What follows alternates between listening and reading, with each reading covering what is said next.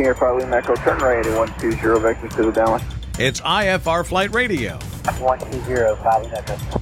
If you have questions about how to talk to air traffic control while flying IFR, we have the answers. Piers 4 Sierra Romeo, turn right heading 090. Here's your host, Jeff Kanarish.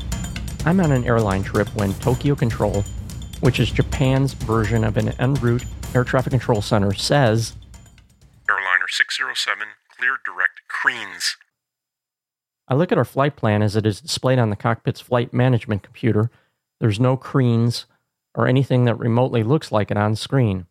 So I get on the radio and reply, Would you please spell that for Airliner 607? Tokyo Control answers, Airliner 607, clear direct Tango, Whiskey, India, November, Sierra. direct twins. There it is on screen, piece of cake. Here's what I did on the radio. When I asked the controller to spell the name of the navigation fix, I was getting clarification. Clarification is used in radio communication to correct or improve your understanding of a clearance. Clarification can be something as simple as asking the controller to spell the name of a navigation fix or navaid. It can also be as complex as a full conversation in which you and the controller compare ideas to make sure you both agree on the end result. For example, I'm on an ATC assigned vector off course. The next point on my route of flight is the heady intersection on an airway, but ATC's vector has me headed 30 degrees to the right of heady. ATC says, Skyhawk 9130 Delta, cross heady at 8,000. But that's all he says, so I need clarification. But a 3 or 4 word phrase won't do it. I say, instead, Skyhawk 9130 Delta is on an assigned heading of 330 degrees. Understand you want me to proceed direct heady now and cross it at 8,000? ATC answers, Skyhawk 9130 Delta, clear direct heady, cross heady at 8,000. Good. That makes sense, and I'm satisfied we're both working with the same idea. Often, clarification on the radio is usually a 2-part process. First, you may tell ATC what you're currently doing. Then, you may ask a question about how you should switch from what you're currently doing to what ATC wants you to do. In this case, part 1, what I'm doing, I'm on an assigned heading. Part 2, does ATC want me to abandon that heading and proceed direct to heady? Now, verification is something different. Verification is used to confirm information that, while unambiguous, did not come across clearly on the radio. Unclear radio transmissions can be due to any number of reasons. Most commonly, a clearance from ATC may be interrupted by another pilot keying the microphone and transmitting on top of ATC's transmission. This circumstance is referred to as being blocked, or the overall quality of a transmission may be affected by environmental conditions such as static caused by precipitation or by lightning. As the distance between a radio transmitter and the receiver increase, the audio quality may also degrade. And for any of these and other reasons, if you hear a clearance but aren't 100% sure you heard correctly, the solution is simple. Transmit the word confirm and then read back the clearance you thought you heard. At this point, you may be thinking, if a radio transmission wasn't clear, why not simply transmit say again? Well, you can certainly do that, but if the audio quality is poor at your end, a repeated transmission may not come across clearer than it did the first time. When radio quality is poor, I favor repeating what I thought I heard and letting the controller verify it. My reasoning works like this. If the audio quality is lousy at my end, it doesn't necessarily mean it's equally bad at the controller's end. If I read back his clearance with a request for verification, all he needs to do is say that is correct. If I'm struggling with radio quality, a response of correct is a lot easier to hear than a full repeat of the clearance by the controller in response to say again. This is especially true if his clearance is complex.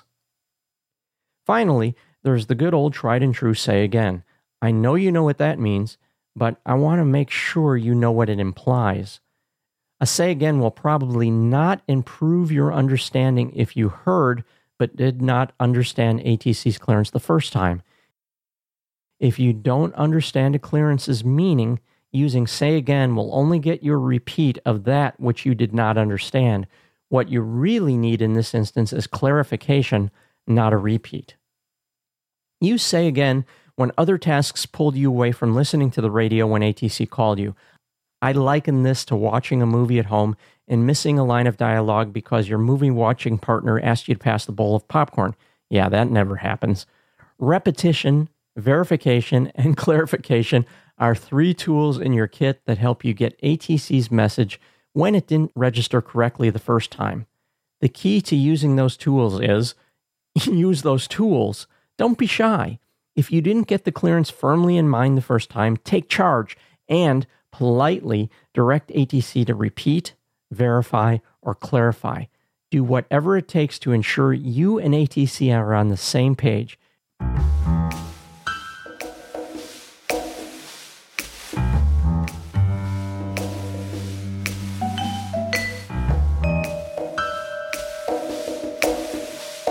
Here's a situation to consider. You transmit a request to ATC but don't get a response. You try again and again, no response. What's going on? It could be your radio has failed, but that is, in my opinion, the least likely event in a long list of possibilities. When this happens to me, here's what I do. First, I check the radio control head. Does it appear powered? Yes. If so, it's likely not radio failure, though lighted digits in the radio control head do not guarantee the radio system hasn't failed downstream of the control head. Your best and immediate indication that the radio is still connected to the outside world is if you can hear others transmitting on the frequency. If the radio is silent, try turning down the squelch and see if you can hear static in your headset. Let's say all that checks out and the radio is working. While you're looking at the control head, is your last assigned frequency still tuned in the active side of the radio in use? Maybe you did something to bump the frequency transfer switch, moving your assigned frequency to the standby side of the radio. Hey, it happens. I've done it. But fortunately, there's an easy fix. Simply hit the transfer switch and you are back in business. If you haven't found the problem at this point, check your microphone plug. Accidentally tugging on the cord and unplugging your mic, or at least partially disconnecting it, is always a possibility. All these checks shouldn't take more than a few seconds. At this point, if you're reasonably certain your radio and all of its connections are fully functional, try transmitting. Any aircraft on this frequency, how do you hear? And then you add your call sign. If you get a response from another pilot, then it's likely you've flown out of radio range of your current air traffic controller. Here's what to do next. Ask the pilot to relay to ATC that you need a new frequency. Let's say the pilot who responded uses the call sign Piper 3728 X-ray, and your call sign is Cessna 9130 Delta. Here's what to say on the radio. Piper 3728 X-ray, would you relay to ATC that Cessna 9130 Delta needs a new frequency? I'm 30 miles north of the Centex Vortac. You want that other pilot to relay your position so ATC will give him a frequency that covers your location. He should then come back to you with a workable frequency. If none of this pans out for you, you still have options. You can contact a flight service station in your area and ask for an ATC frequency. You can and should monitor the guard frequency of 121.5 in case ATC tries to reach you on that universal frequency. If so, it sounds something like this. Cessna 9130 Delta, this is Fort Worth Center on guard. Contact Fort Worth Center now on 127.3. You can also look at any en route navigation chart for an ATC frequency. You'll find that en route frequencies are inside boxes on your chart that are shaped like postage stamps. Pick a postage stamp box that is closest to your location and attempt contact with ATC on that frequency. Even if you reach a controller who is not working in the area in which you're located, that controller should be able to match your location to the correct frequency. Losing contact with ATC, while rare, is not out of the question. When it happens, check your radio's power, make sure it's properly tuned, and check your headset connections to make sure everything is plugged in. If everything is in order, attempt to contact another pilot on the frequency and ask for a relay. If that doesn't work, try flight service or any other ATC frequency you can find on your en route chart. Above all, as you work your way through these steps, don't forget to fly your airplane even if it's on autopilot.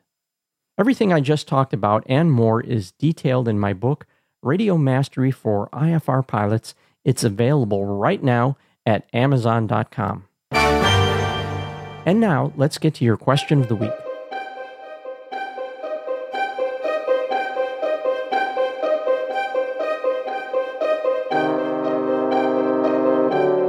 Let's say you're flying a VOR DME approach to an airport inside Class C airspace. The reported visibility is just above the minimum required for the instrument approach. The missed approach point for this procedure is 0.3 DME prior to the runway threshold. Fortunately, you break out of the weather prior to the missed approach point and get the runway in sight. You descend towards the runway on a normal glide path. As you cross the runway threshold,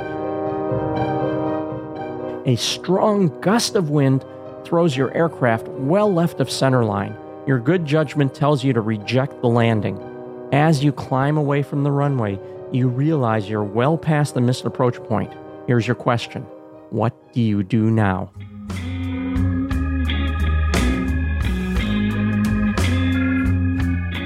I'll have the answer to that question in the next edition of IFR Flight Radio.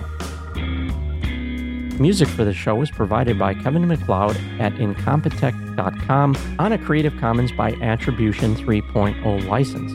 If you're flying this week, I hope you have high ceilings and a smooth ride. I'm Jeff Knarish for IFRFlightRadio.com saying be well, keep in touch, and fly safe.